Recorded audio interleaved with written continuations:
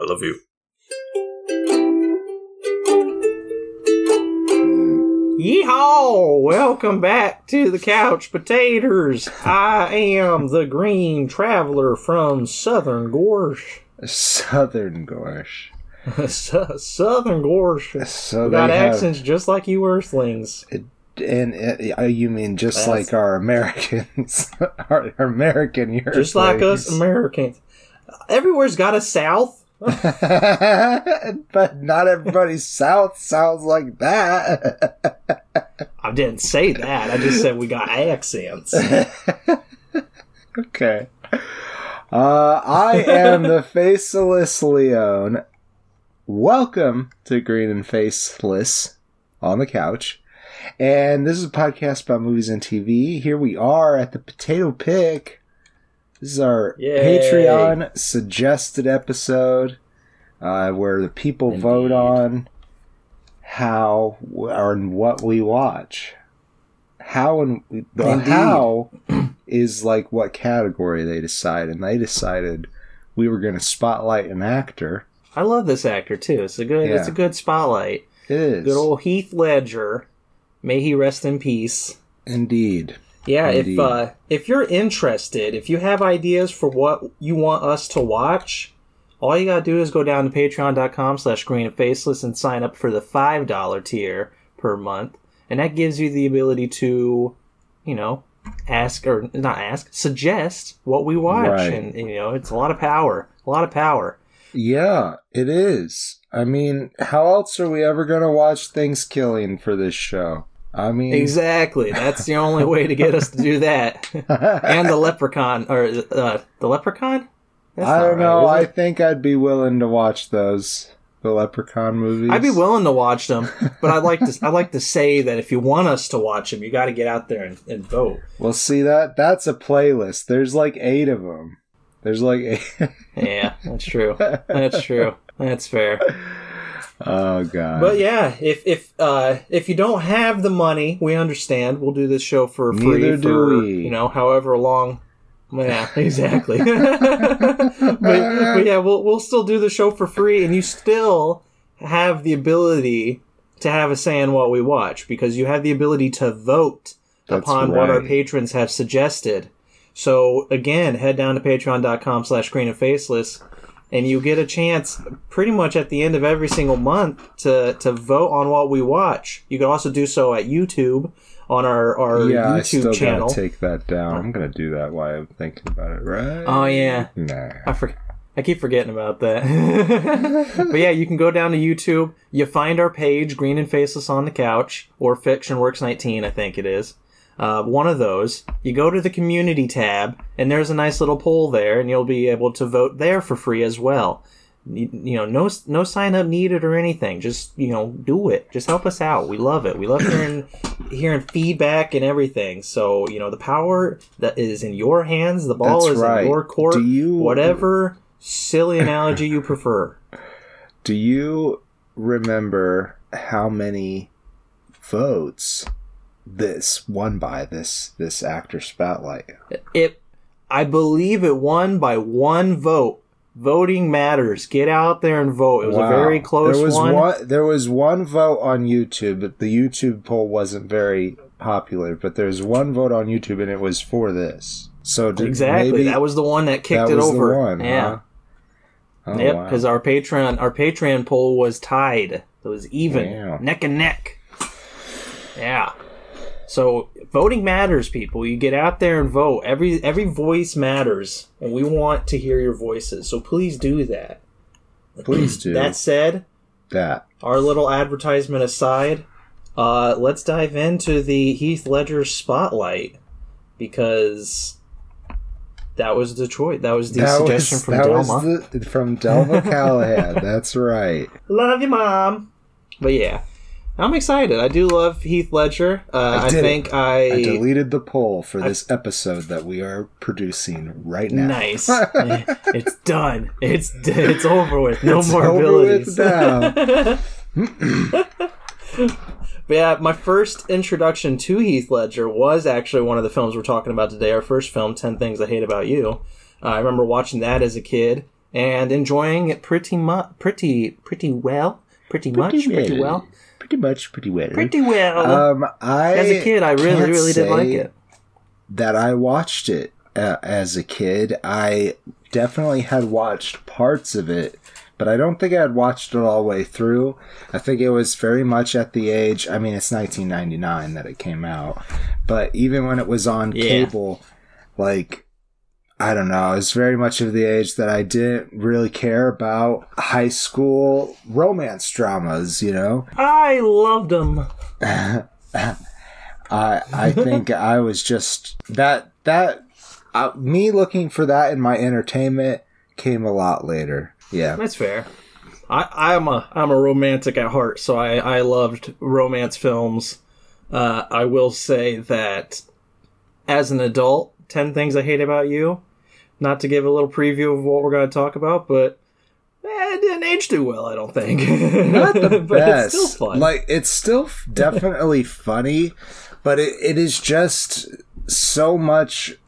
It just exposes so much of the culture at the time period that we are just so blatantly aware of nowadays. You know what I mean? I feel like it was trying very hard to not be misogynistic, and yet at the same time was very misogynistic. Oh yeah. I mean, the whole premise is that he's getting paid to take her out. Like, that in itself. Yeah, let's go ahead and dive into it. I'll go ahead and talk about 10 Things I Hate About You. I don't hate about you. I'm sorry. I'm not going to actually say 10 things that I hate about you. I really thought there would be a list, and I guess it was that poem at the end. There was. Yeah, exactly. Right. Yeah, there was. I was going to say there's 10 things in that poem. You're right. Yeah.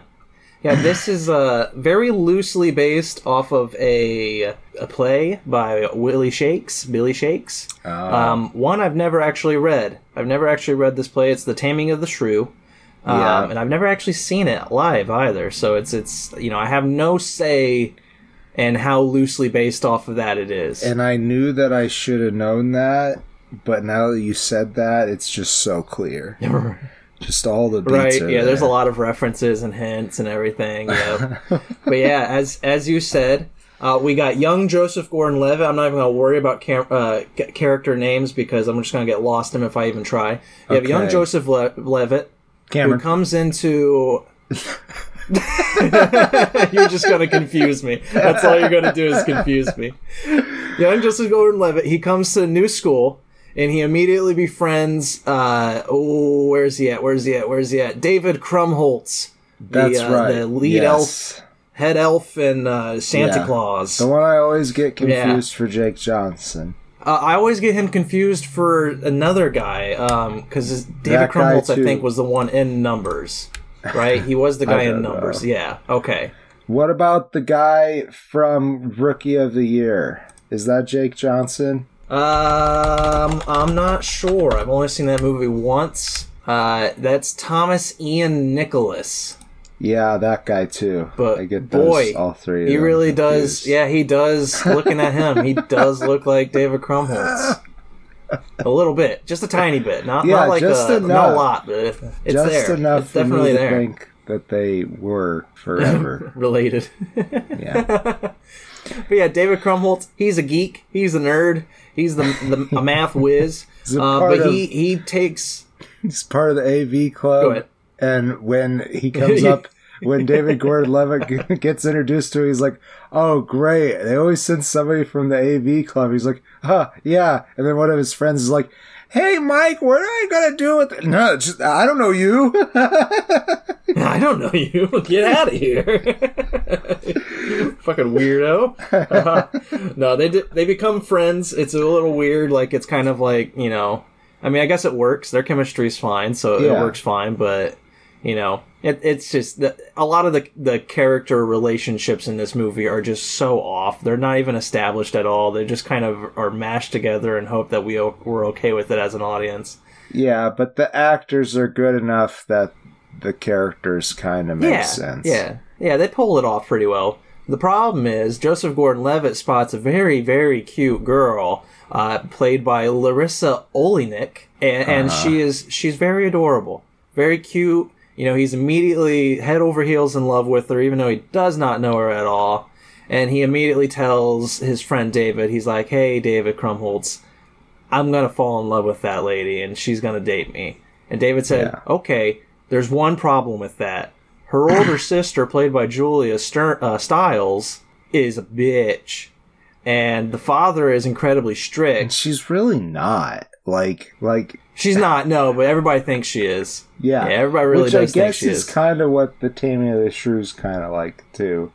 Is like, well, I mean, he even says that. Like David Krumholtz literally says, he's just like, she's a shrew and you'll have to tame her or something along those lines. Like, it's very blatantly obvious. It's like, do you know what fucking play we based this off of? Like, he has a literal line. It's ridiculous. But the Julia Stiles and Larissa Olenek, their father in this, played by Larry Miller, he's very strict and he has very stern rules. Specifically, neither of them can date until they're graduated from high school. Right. He retcons that rule when he discovers that Julia Stiles isn't going to date in general. So he has a brilliant idea. Larissa, the younger sister, she can date once her older sister dates. And he's like, I am so smart. Neither of them will ever date for the rest of their lives, and I, as a single father, won't have to worry about them getting pregnant. Oh, he's also some kind of doctor. He literally delivers babies all day. So yeah, he's what's that called? Obstetrician? Maybe. I don't remember. I don't know. Yeah, he's a child birther. He's a child birther. Sounds wrong.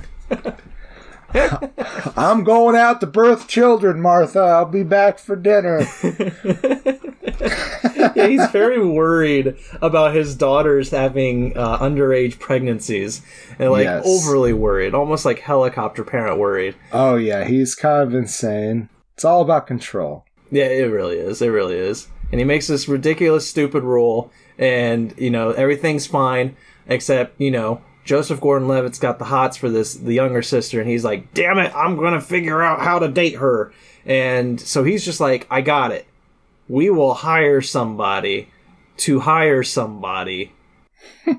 Because we don't have any money. Yeah, because he doesn't have money, exactly. And he discovers that the younger sister has the hots for this one guy. Is it Andrew Keegan? Yeah. Joey Donner, playing Joey Donner? Mm-hmm. Okay, good. I just want to make sure I got the right name here. Yeah. He hires Andrew Keegan, who is kind of a jock, dickish senior guy. He's the older, self-absorbed asshole. And, he hires him... the younger sister has the hots for that guy, for Andrew Keegan. Yeah, and he wants to sleep with her, too. Joey wants to sleep with Bianca. Yeah. Bianca.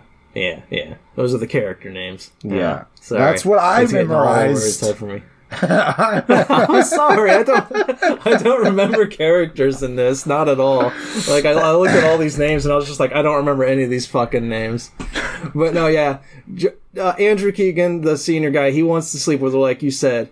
And so he's just like, okay. Joseph Gordon-Levitt approaches him, tells him, hey, if you can hire somebody to date the older sister, Julia Stiles, then you can date the younger sister. That will part the Larry Miller seas, and you will be able to date Bianca. Oh my god. Yeah, and so they hire the services of a punk, kind of. He's just like he doesn't care at all. He's kind of in his own little world. In some high schools, they would have called them the Skids. And that's not... I don't know if that's, appropriate or not, but... He's a bad boy. He's a bad boy. He's a bad boy. And the principal, whose, name is Miss Perky, played by Allison Janney. Oh, yeah, Allison Janney. Oh, my God, I forgot she was in this, too. She's so funny. She calls them delinquents, but she does not care about this job. This is just a placeholder job that allows her enough time to write her profane smut novel. which is hilarious too, because you see what she's writing and it's very clear that what she's writing was written by a man, because it's very much like throbbing cock, pulsating sausage. It's just like disgusting words. Yeah.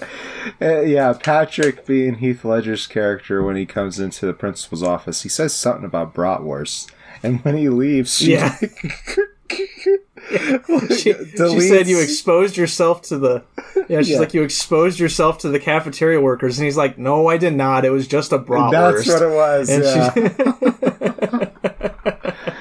And then once he leaves, she deletes, I think, penis or cock or something like that, and member, it was pulsating member, and so it'd be pulsating bratwurst. And I'm just like, god damn, that's hilarious. It's so disgusting. It's hilarious. So they hire bad boy Heath Ledger to date Kat, Julia Stiles, the older sister, and what ends up happening is as Heath Ledger starts to break into Kat's wall that she's built up, because she is very crazy smart, all about feminine power and feminism and all that good stuff. And, once he starts to break into her wall and, start to hang out with her, and she starts to like him back a little bit, a relationship starts to form. A really kind of good relationship. Yeah. Except he's receiving money to date her, so... Yeah, that part weird. Is problematic, that's for sure. And he knows it too.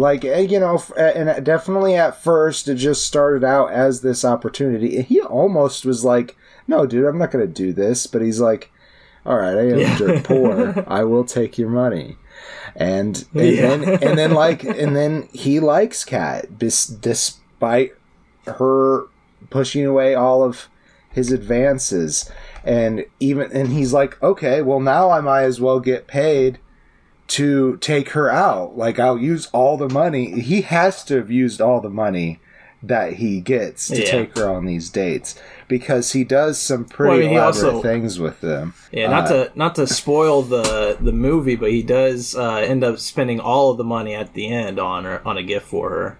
And it's a really good gift. It's what she wanted. Yeah, it's really nice. I love that moment. It is beautiful.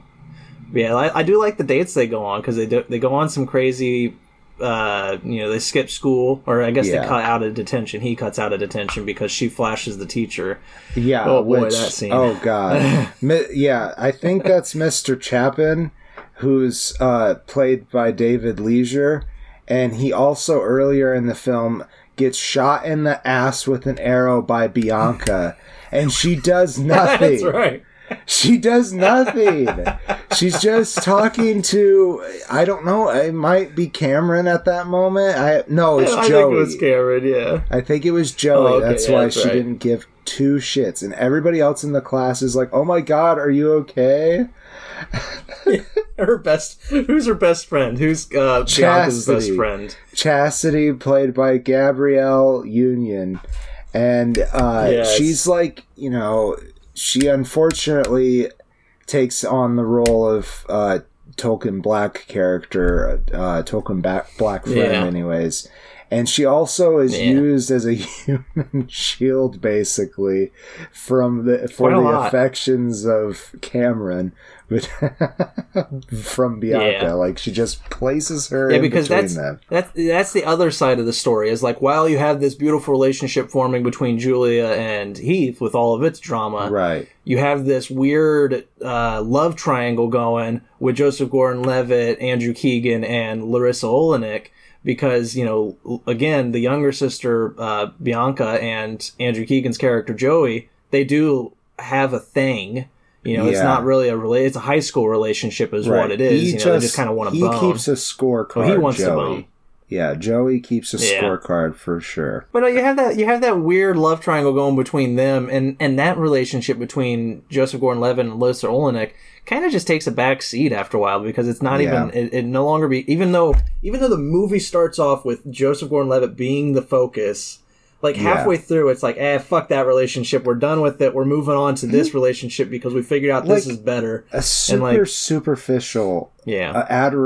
there's no reason why Cameron should be into Bianca. He just saw her. It's very much a early high school, late middle school crush kind of thing. And then he just him being a, I don't know, industrious person just finds a way with his smart friend to make things happen, and they of course don't pan out, and that's how these kind of movies go. But let's talk about Heath more, since that's why we're here. Yeah, that's fair. Yeah. I think it's interesting that this is probably one of the few roles that I've seen Heath Ledger get to be Australian. I think it's true. Yeah, I think almost every other thing that I've seen him in, he's been an American. I believe I've seen him be English before. Obviously, there's not, a terrible amount of films to go off of before he unfortunately He was English passed. in The Knight's Tale. English. That's right. But, I can't really remember if he was doing an Australian accent or doing an English accent. That's fair. He was supposed to be I don't from really London. remember too much either. The boys are back in town. God damn it. Oh, man. I love that movie. That's the one I saw all the time. That was probably my introduction to Heath Ledger, was A Knight's Tale.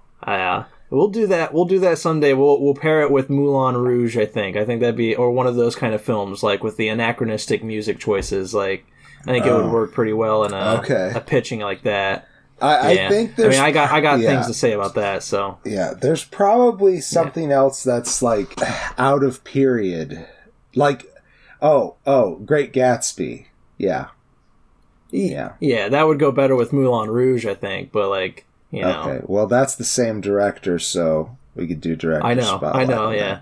I want to talk, I would love to talk Knight's Tale sometime, but, I got words to say about those kind of directing choices, so I feel like keeping those in the same genre idea would work so well, because it's I got words and I'm not going to spend them here, because I don't want to take the time out of this actor spotlight, but... Okay. Well, oh boy. Anyhow. But no, with Heath Ledger, I love him in a good romantic role, because he does do, romance pretty well. He's a pretty boy. And I will say here, it's a good role for him. He does, the bad boy role pretty well. And, you do get a lot of good emotion from this character. You realize that, while he scares everybody else around him because he's a bad boy, but he's really not at the same time. Exactly. Yeah. Yeah, he's just like Julia Stiles' character, because it's just they just put on fronts to keep people away. Yeah. It's just they prefer their solitude, their dark broodiness, that they like that air, but underneath it all, they're both fairly intelligent, fun-seeking individuals. Right. And I enjoy watching them both blossom. I think Heath Ledger did a really good job in this role. That said, I don't think it's a great, it's not. He delivers funny lines pretty well. That's one thing. Yeah, it's not. There's some really good funny moments. It's not the greatest expose of what he's actually capable of. And I think they do that a lot with the male protagonists and romances, where they really don't have that many levels, so that they just they have a bit of a mystique around them. I think that's the intention behind that, but I would rather have full-fledged characters. Now, I think what Heath does with it is pretty good, because even though he's everybody's pointing at him as this delinquent, this failure kind of character, you can tell right away that he is not what people say. And same with Kat. Yeah, right. I think Kat coming up and having Bad Reputation being the song that plays when she pulls up really suits her, because it's not that she's a bad girl or has bad opinions or whatever. It's that she really does not care what other people think about her. And Heath is kind of just the same. So... Right. Yeah. And it works pretty well. I do like with, before I go into my closing statement here, I do like with Kat, she has this one teacher, Mr. Morgan, played by Daryl Mitchell. Mr. Morgan. Who... Their interactions are fucking great, because he's another black character, token black teacher character kind of, And, you know, he'll say something, and then Kat will always have an opinion. You know, Julia Stiles will always raise her hand, and he'll be like, yes, misopinionated. Like, what in the hell you gotta say now? Yeah. And then, like, the one time she agrees with him, he's like, get the hell out of my office. Yeah. Always the argument ends with him sending her to the office, like, especially when she's right. I love it, man. And, yeah, that last time where she's like, no, I am genuinely excited for this assignment. He's like, get the fuck out of here. It's good stuff. Yeah. And that's kind of my feeling on this movie is overall it's fine. The relationships between the characters, the character development, it's not really there. It's kind of just pasted together and hope that we're okay with it.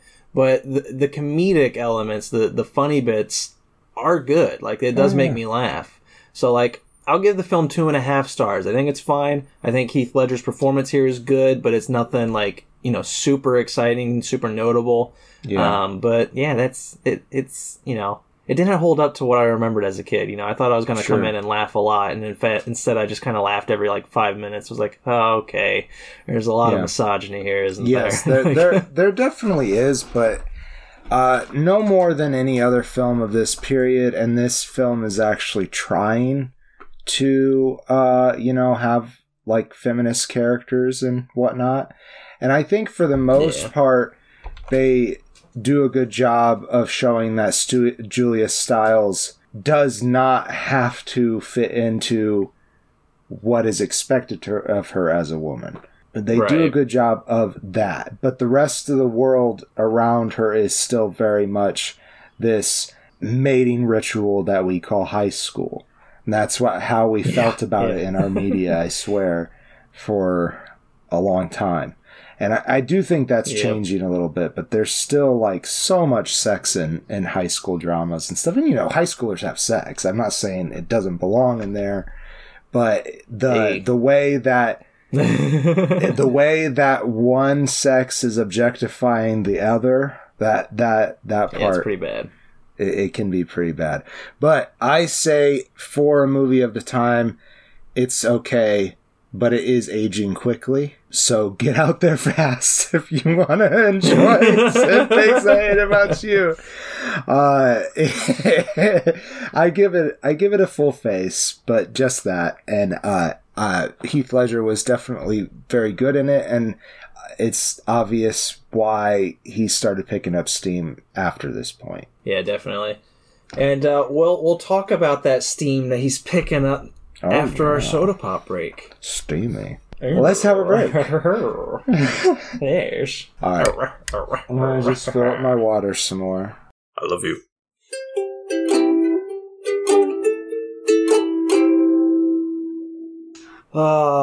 There was at least some kind of mutual, I think so, yes.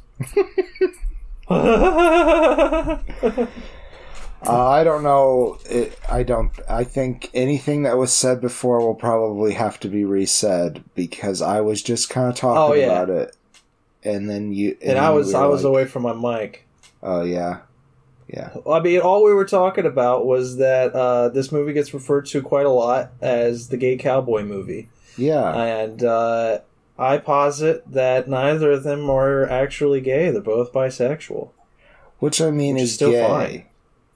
It is gay, yeah, but it's a more apt look at it because I feel like both of them have opinions, not opinions, but feelings for both men and women. Right. Like, it's just one of them is far more closeted than the other. Yes, very much so, and we'll get into the who's who and the what's what. But I warrant that one of them is just incapable of loving women because of their attraction to men. So I would say less so, but who knows? We aren't the writers. I believe this is a completely fictional story. Yeah, it's just based off of a short story by Annie Proulx. That's probably way wrong. But yeah, the screenplay was written by Larry McCurtney. And that's not right. McMurtry. Get out of here. And Deanna McMurtry, I see. And Diana Asana. Diana Asana.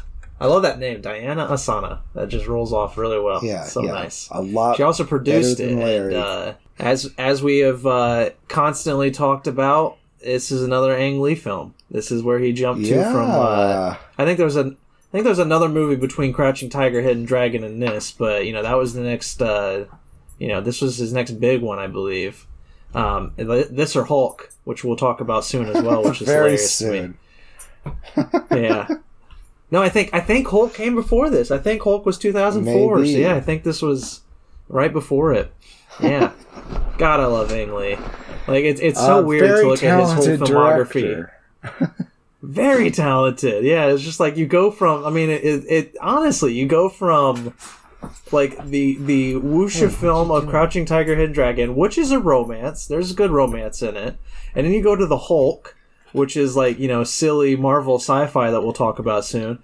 And then you go to a neo-western, like, what are you doing, man? Your choices are so all over the place, but I love it. He does get romance pretty damn well, I will say. He does. Yeah. He's got a good eye for that. I think so. Also, like, in this particular movie, the passage of time is really well done. Yeah, and the makeup work, too. Oh, yeah. I mean, I feel like as they age, Heath more so than Jake starts to look more like Heath. Like when they first introduce Ines Del Mar, he looks like a baby. Yeah, he's so young. So young. Yeah, Enos and Jack Twist is Jake Gyllenhaal's character. Good old cowboy names. Enos Del Mar and Jack Twist. That's right. So they're looking for work, both of them separately, and that's how they meet Randy Quaid's character, Joe Aguirre. I think it's Aguirre. Aguirre. Yeah. Aguave. I'm sorry. One of those two. Randy Quaid is famously Dennis Quaid's brother. But also I didn't even recognize him. he's had a career since the early 70s, and and somehow his brother came into town and just swept up all the love, and poor Randy Quaid. Ooh boy. Which one is Independence Day guy? I think that's Randy Quaid. Right? Yeah. Okay, so he's the crazy one, right? Is he the one that's had a lot of legal issues? I don't know. I can't remember. One of them's a wackad. Like one of them has like some crazy things they've said. I just can't remember. I don't know enough to spout it on the podcast. Enough either. Someday I'll research it. Research it out there, kids. When you're listening to this. Google the Quaids and figure out which one of them's a little crazier than the other one. We'll figure that out after the show. But anyhow, Randy Quaid, he runs this sheep herding operation, and he wants to illegally have them, what do they call it? The charge, no. Sheep herd? No. When they go and walk it is herding, that's what they're doing, but they have a term for it that they use over and over again in the entire movie. Yeah, I can't remember it. Anyhow, he wants Jack Twist and Enos Del Mar to go along in illegal land to do so and herd the sheep across national parks and stuff to get several states away or whatever. Big open territory in the early 60s too. So I'm sure it's pretty easy to get away with. And see, that always blew my mind too. Like when you watch the first act of this, like the fact that it's in the early 60s, just like I would not have thought that. Because once the second act comes on and when we're a little further in, to like closer to the 70s and all that kind of stuff, then I'm just like, oh, this is modern day. Yeah. Like, I completely, like, you watch the first act, you could totally think that it's, like, not Wild West, but, like, you know. Well, they had 50s earlier trucks. 1900s. They had 50s trucks that were not working very well, so, you know, they've had them for a while. But also, it took quite a bit for a lot of the shit to get out into those basically wastelands. No, that's not the right term. They're just uncut land. It's that, you know, like... I mean, they do call it the wasteland, so... They do at some point? Well, I mean, no, not them in particular, but, like, that is a name for those areas. The Badlands. Those are... The Badlands. Yeah. That's the... Yeah, not wastelands. Badlands. Yeah, maybe that's it. Yeah. But anyways... That's right. Brokeback Mountain is what they're going across, I guess. Yeah, a fake mountain. Okay, I didn't know. I wasn't going to look it up. I mean, I could probably find it real quick. Yeah, it was in the Canadian Rockies. They did it in the Canadian Rockies. It wasn't even in America. What in the heck? No, but it's Brokeback Mountain is made up of Mount Logheed and Moose Mountain. In good old southern Alberta, Canada. Well, there you go. And they pretend it's in, like, Montana or something. And I think Wyoming. Wyoming. Same area. Yeah. Same area. It's so much land, so state. Little people. A lot of sheep, though. A lot of sheep. Oh, man. And 10 Things I Hate About You. They, like, are trying to interview people willing to date Kat. And one person was like, is there a sheep? Like, he wanted, like, the implication was that he wanted to fuck the sheep. And I'm like, what the fuck? It was weird. I was like, what the fuck? Man. I'd forgotten about that. Thanks for reminding me. You're welcome. So, back to this movie. Jack Twist has done this before. And the entire time he's like, Edgar has no right to make us do this. The whole time. And Ennis... is one night freezing his ass off, and Jack's like, just come in here in the tent. And it had a lot to drink that night, too. They did have a lot to drink that night, but, you know, to keep warm. And Jack decides to start trying to kiss Ennis. And Ennis at first is like, no way, I'm going to kill you.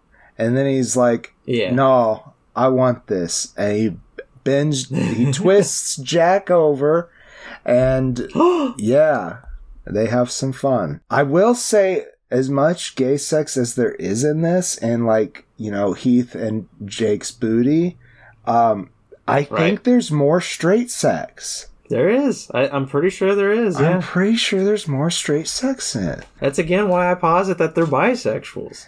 Both. Well, sure. And I know you're not. I'm not entirely in agreement about Ennis. So Ennis is like very hardcore, like, hey, this is just for this trip that we're doing this. Okay?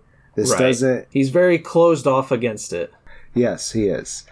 And he's like, I have a woman named Alma waiting to marry me, played by Michelle Williams. Very well by Michelle Williams. Oh, yeah, this is one of her best performances. I think where their own relationship started, maybe, between Heath Ledger and Michelle Williams. I'm not entirely sure, but I do think that, they didn't, I think they had a kid. I don't know if they got married, but... That is another thing that is interesting about this movie and other movies throughout the years, is that I'm fairly certain that neither Heath nor Jake are queer. But I couldn't say so, and you know, Heath didn't make it to the 2020s where it's okay to be open about everything, so who knows? No, I'm pretty sure neither of them are. But that's a weird thing that I think maybe we could do better about. Like, there's plenty of queer actors out there. This is, to be fair, this was one of the gateway LGBT films. You know, it's like it did a lot for LGBT cinema. For 100%. Yeah, I do think we are doing better at casting, you know, for gay roles, gay actors. But at the same time, there are still some blatant I can't come up with an example right now, but there are a lot of times where that's not the case. I guess case in point would be, the Danish Girl is a little older still, but it's kind of recent. And like It's Eddie more recent Redmayne than playing the trans woman. So it's just like Eddie Redmayne playing character. the trans woman. Yeah, it's just like, yeah, that's still happening. I'm not gonna say it's not, but I do think we are doing better at it. I think there is more of a push to cast queer actors in queer roles, but and do I think that like a straight person should never play a queer person? I don't think that I do, but I do think that you're kind of just taking away an opportunity for a queer actor to represent themselves. Exactly, but I also feel like in this case, having straight actors did kind of help it more too, and in Ang Lee's direction as well, because both men in this time period, the 60s and the 70s, they both still have to hide themselves. Right. Yeah. And they both have to present to the world as straight men. And so I think it really worked for Jake's character, because Jake Gyllenhaal, he was able to, get that across really well. And I think it worked a lot for Heath Ledger, because he had so much reserve in his homosexuality. Yes. And that reserve came across in his straight persona as well. Right. Because it's just like, when you see him out and about, when he's with his wife, Michelle Williams, he's out in the town, he's trying so very hard to be like a stoic cowboy kind of face. I would say, like, they try to split the point of view between Innes and Jack, and I think they do a pretty decent job for the most part. But I still feel like Innes is the protagonist of the story. Oh, definitely. 100%. I agree with you. And there is a lot more to talk about with Heath's performance. So, like I said, he comes home, he marries Alma, they start having kids.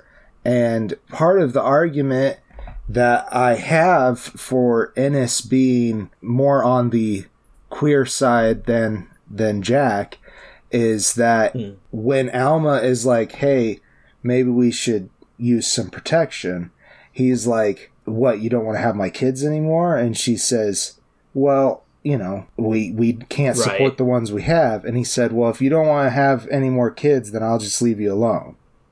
So that's fair. I feel like, is very much not in it to have sex. He's in it to do his duty as a husband. Yeah. And he resents Alma for it, though, too. At the same time, even if that's subconscious. Yeah, I'll agree that Jake Gyllenhaal's character is more, I think, bisexual than Innes. At the same time, I do think Innes is still bisexual, because I do think he still likes relationships with women. I think because he does seek out, especially with that waitress later on down the line. They do. This is being Linda. Oh gosh. Yeah, Linda Cardellini. Linda that was Cardellini. So crazy. Yeah, I had no idea. I completely forgot. That's a I fun didn't role even know for her she was too. in this. Yeah, because I saw her name pop up and I was like, Velma's in this? What? Yeah. And then once she came in, I was just like, is that Cassie. Her? There's no way that's her. And then I was like, oh my god. It Crazy. goes so far as to introduce his eldest daughter, I believe, played by Kate Mara. Kate Mara. Yeah, I was going to say Mara. She's. There we go. Yeah, this movie takes place across so many years. She's just the oldest actor to play Kate. There's like two other actors, I think. She plays. Yeah, but I don't really know who they are. She plays Alma Jr., that's the character's name, a couple of times. Yeah. But yeah, so this relationship, though, with Cassie does go far enough to introduce her to his daughter, as I said.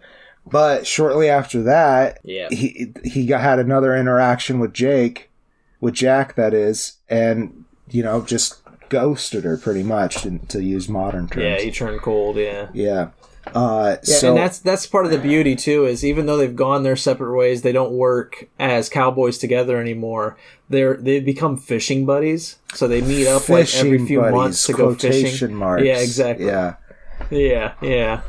They're fishing all right, and but it's like, I love that. I love the depth of this relationship. I love how it grows. I love how we get to see peaks of it, throughout time because they can't be together. Even though Jake Gyllenhaal, Jack, wants really hard to live with Enos, to have a ranch with Enos, to be together. Yeah. Enos keeps spurning him because Enos is just like, no, we can't do this. Society doesn't like this. And Enos is also marred by a childhood memory, which I won't spoil, but like I think it's more than one too. His father was obviously very anti-homosexual, as were a lot of people in the 40s and 50s, and even today. But you could very well be killed for being even suspected of being homosexual. So he's afraid of it, and rightfully so. And I think that fear would have kept him in a decent relationship with Alma if he had never had the experience with Jack. But he sees it in that perspective as well, and it makes him sick because of the fear. But like he thinks it's like a righteous sickness at first, but really it's just him being so depressed that he's afraid to be who he is. Right. Yeah. And it's, I don't know, like, I'm, very open with my identity now, but at the same time, like, I wasn't really questioning my identity. So it's like, I kind of relate a lot to Enos's character because it's like, through most of my teenage years and my 20s, I had thoughts about who I really am, as a non-binary, closer to trans feminist, individual. Like, I have a better understanding of that now after like talking to therapists and like looking into myself and all that kind of stuff. But for most of my young adulthood, like I didn't understand any of these feelings within me. Yeah. And I just kind of pushed them away. I kind of just buried them. I was just like, no, I can't be that kind of a person. That's not who I am.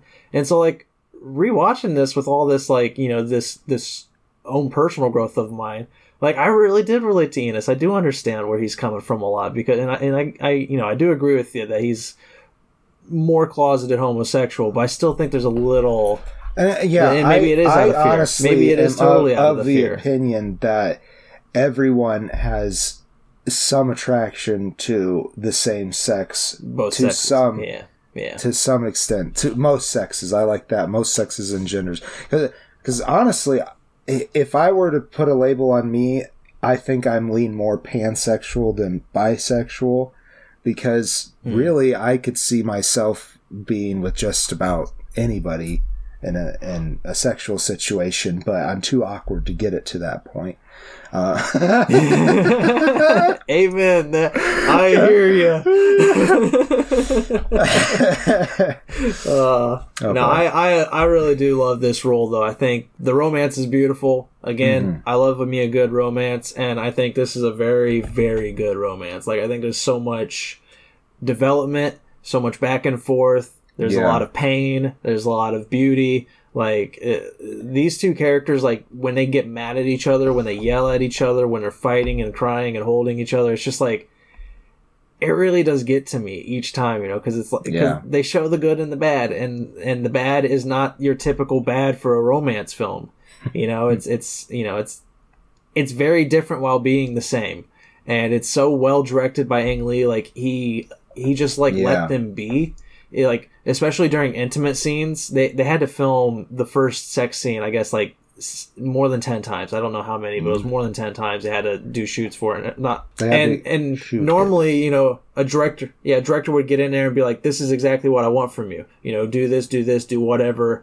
And apparently Ang Lee was just like, he would give them notes and then he would just walk away from them and let them rehearse, let them be intimate without the cameras or anything, and just let Jake and Heath Ledger just explore and rehearse and everything, and then the cameras would roll and he would just give them more notes and be like, all right, how about, try this or this.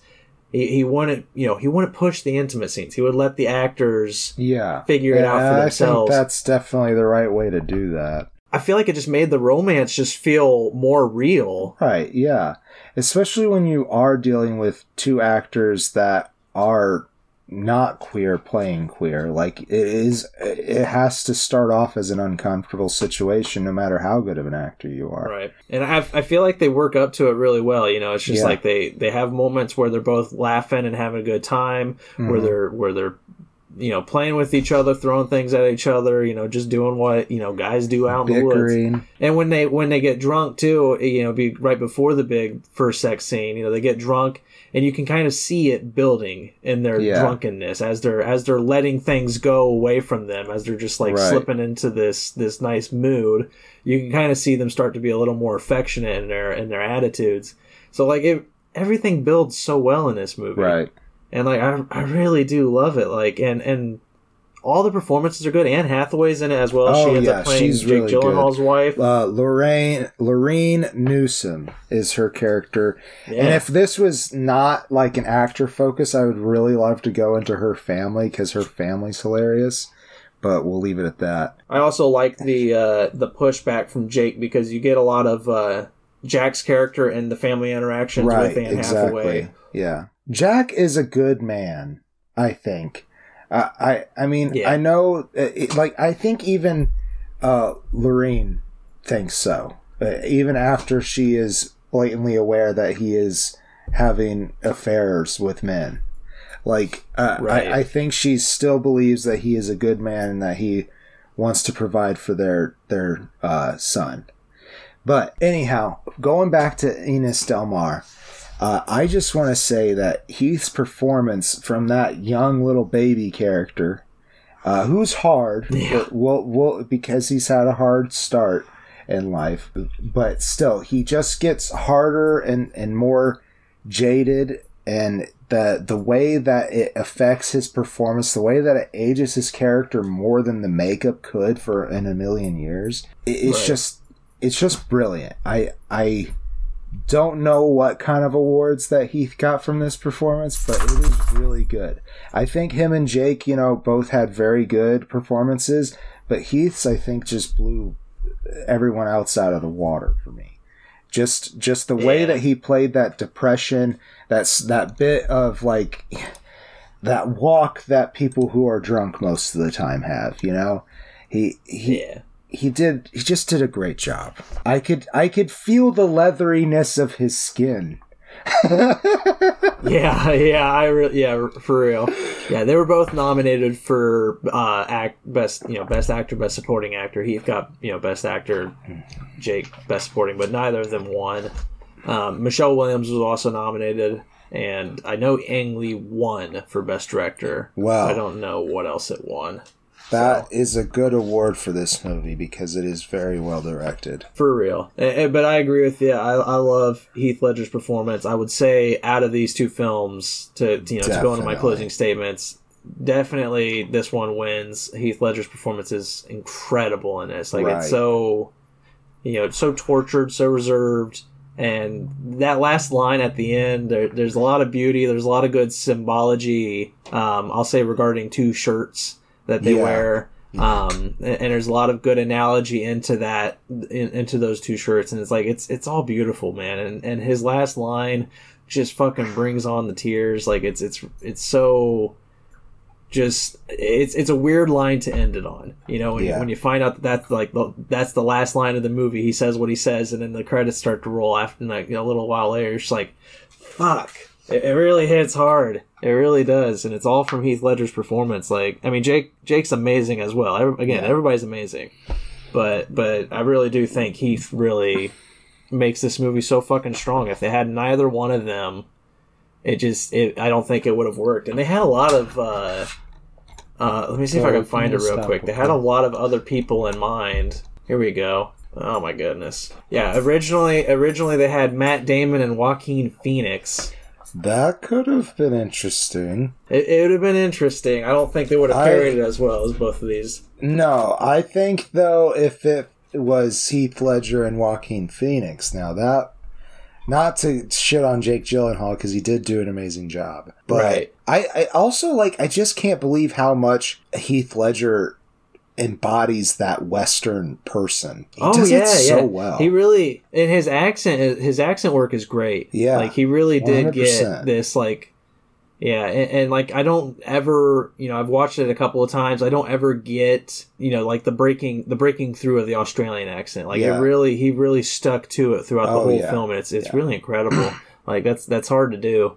And, like, I know that American accents are, typically a little easier to pull off, but, like, this particular accent that he's doing, this, like, very, not cold American, but, it's kind of, like, blunt. Yes. Yeah. It's very, right. Very, I would almost say that it speaks to his isolation. Like, yeah. Very, almost staccato, if we were going to bring a musical term into it. That's fair. But I don't know how else to describe it unless I do it.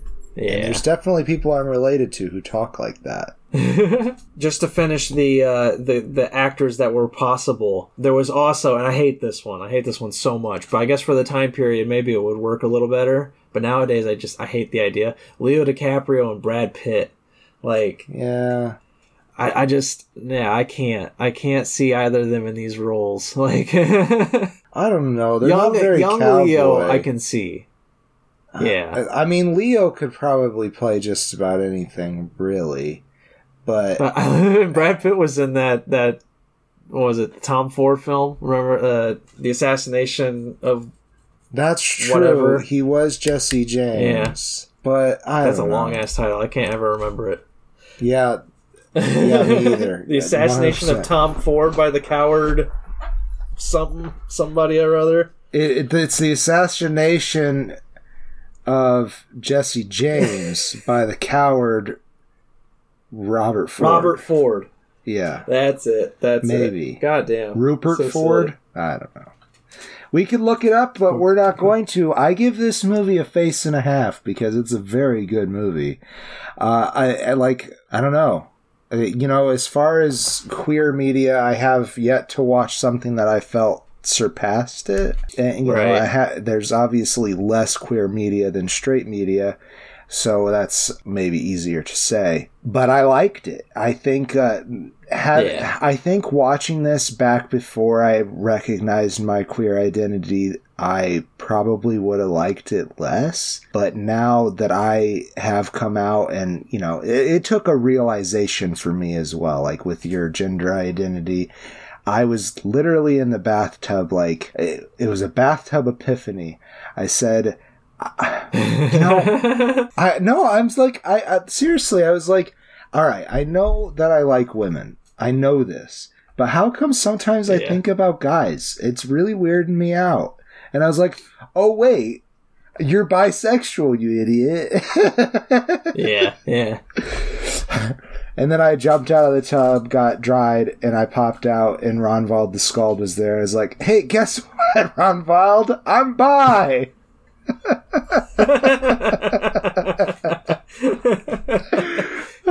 And Ronvald was just like, hi, bi, I'm hello. And I'm hello, away. Yes. That's exactly how he treated it. No, he was very supportive. Yes, he is. He's a lovely person. Yes. I love him. Well, no, I give it 4 stars. I don't think I said that. You did, but you could say it again. I will say it there. And I think that's the episode. Yes, please. Thank you for joining us for the potato pick. It's been fun. We'll see you again next month. Oh wait, we'll see you next week. Because we got a playlist episode, a regular Thursday episode, but no potato pick. Oh, yeah. We're out of potato picks we'll see a little while, okay? Yeah. The potatoes who listen solely to the potato pick, we'll see you next month. We'll see you next month, you weirdos. And hopefully you vote for it. Get out there and vote. Especially if it's the only one you listen to. I mean, come on. All right. Come on. That's the show. Yeah. I'm the Green Traveler from Warsh. And I am the Faceless Leon, the stretchiest experiment on Earth. Safe travels, and good night. Green and Faceless on the Couch is a proud production of FictionWorks 19. Are you a fan of the show? Feel free to contact us at greenandfacelessfans@gmail.com or visit our Patreon page at patreon.com/greenandfaceless. Don't forget to comment, like, and subscribe, or rate us on Apple Podcasts. Thank you so much for listening.